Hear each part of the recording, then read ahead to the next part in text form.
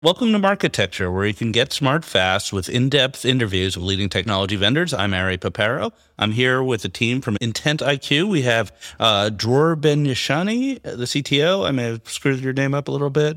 Dror Ben-Yashani. Yeah, and, almost. And Roy Skedi? Skedi, almost. Skedi. All right. My Ivrit is not so good. Wow, we speak Hebrew. We can have it in Hebrew. Yeah, that would be a first. That would really improve the ratings of the show. But Roy, you're the chairman of Intent IQ, is that right? I am. Okay, great. So Intent IQ is an identity resolution company. So what does that mean? Tell us what the product is in brief. So Intent IQ is... do you want me to go into a little bit about the background to seconds? Sure, Intent IQ? So Intent IQ, the subsidiary of the Analyst Group, was founded in 1998. We have two operating subsidiaries. One is Datonix, one of the leading independent data marketplaces with data available at all the platforms. The other is Intent IQ, which we'll talk about in a second. In addition to that, we have over 150 granted patents covering cornerstones of targeted advertising. Last but not least, we deeply care about privacy. We're the people that invented the eye choices that you see in every banner on the top right side. Took us a few years to convince the industry, but thanks to Yahoo that stepped in and then AI that adopted it. We are where we are with that. As to Intent IQ, what's unique about Intent IQ, it's being powered by a real-time dynamic device graph, an identity device graph. When people think typically about device graph, they think either about it, the deterministic one or the probabilistic one. And typically on the probabilistic one, they think it's about the typical company will take, a truth set of 5 million different devices that has the connection between the devices, analyze it and extrapolate to the world. This is not Intent IQ. Intent IQ and Intent IQ believe that the only thing which is constant is actually change. So we are monitoring the entire digital landscape across devices, across APs, how many different devices this device visits. So basically, we are mapping in real time. We're asking ourselves, what's the device? When you're at home, when you're in the office, when are you out and about? And in real time, we're constantly keeping this mapped dynamic alive. So we have mapped the vast majority of the broadband household in the US, over 150 million households in the US and Canada. Very few offices, the people living in their devices, and it's all privacy friendly. We have no PIR. And we do it across changing IPs, changing cookies, no cookies, maids, no maids. So this is our, if you like, our secret sauce. That's what's powering us. And actually, that's what's powering many of the large companies in the space. You just don't know it because they're white labeling our technology. Here's what I heard you said. You have a dynamic graph that is changing all the time based on signals about households and individuals and is privacy safe. So let's unpack that. Okay, what is the source of the data? Like, where is the graph coming from? So we have the only thing we're relying. So this is not a fingerprint. Okay, let me start. Let me just go straight to the source. This is not a fingerprint. We don't have any JavaScript or SDK that connects tens of different. No, none of that. The only thing we look at is the IP address, user agent, and either third-party cookie we made or first-party ID, like a first-party cookie. And as I said, we're able to identify even though the IP address changed and the user agent changed. And as we know, a fingerprint is something which is steady. So this is not this. We have a lot of signals. We are powering one of the top 5 DSPs. We're powering, and this is just example of our clients. So we have a lot of signals that we're seeing. We have our own DSP, which we're using mainly for our own sources.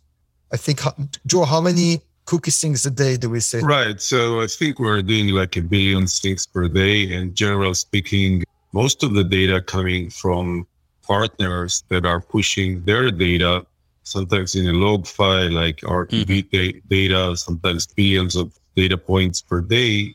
And connecting all those dots together, it's actually feeding this identity engine. That's what makes it so accurate. Obviously, those are the sources. So in a sense, it's like a data co-op in a sense, in that your customers are providing you with bid logs and log files of the exposed advertising. So the approach is they want to expand their private graph, augmenting the public graph, which comes from a network of partner and using a lot of public data. But once they have their own type of data, it's actually proprietary for them, and they are the only one getting it, like a clean white room or clean room. So in a sense, we're building their private graph, and each one has their own unique, dedicated, encrypted bucket where they get the data. But it's also relying on a lot of other data points, a lot of deterministic data points, like 1.4 billion hashed email tied to one of those IDs, either a cookie or made. So it's got a lot of data coming in. Right. So your partners are giving you the raw data from various sources, and then you run an algorithm on it to identify the households and users within those households. A lot of algorithms. So it's actually a layer of algorithms. Some of them are behavioral algorithms. Actually, I like to think about ourselves as a pioneer in identity, solving so many problems in the last 10 years. And combination of deterministic data with a massive stack of machine learning and AI actually composes the outcomes of very accurate deterministic data, along with a lot of probabilistic data. But the end result is being able to provide such a high accuracy. And I don't know, Ray mentioned that, but we're not actually, we haven't explained it. The way we measure accuracy is not by saying, okay, that's my accuracy. We're actually measuring deterministically. And whenever we're doing a POC, we're telling, okay, do you have deterministic set of data? Like you have 4% of your user, take those 4% and use it as your control group and understanding exactly the accuracy of the graph.